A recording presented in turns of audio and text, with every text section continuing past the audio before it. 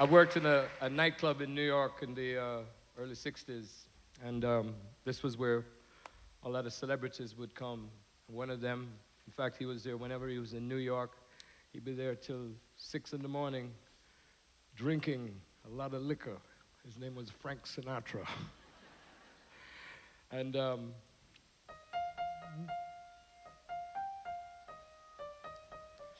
lot of nights I stayed there playing the piano till late when Sinatra was there. So just give you a little reminder of what that was about. I'm gonna play a song called Fly Me to the Moon.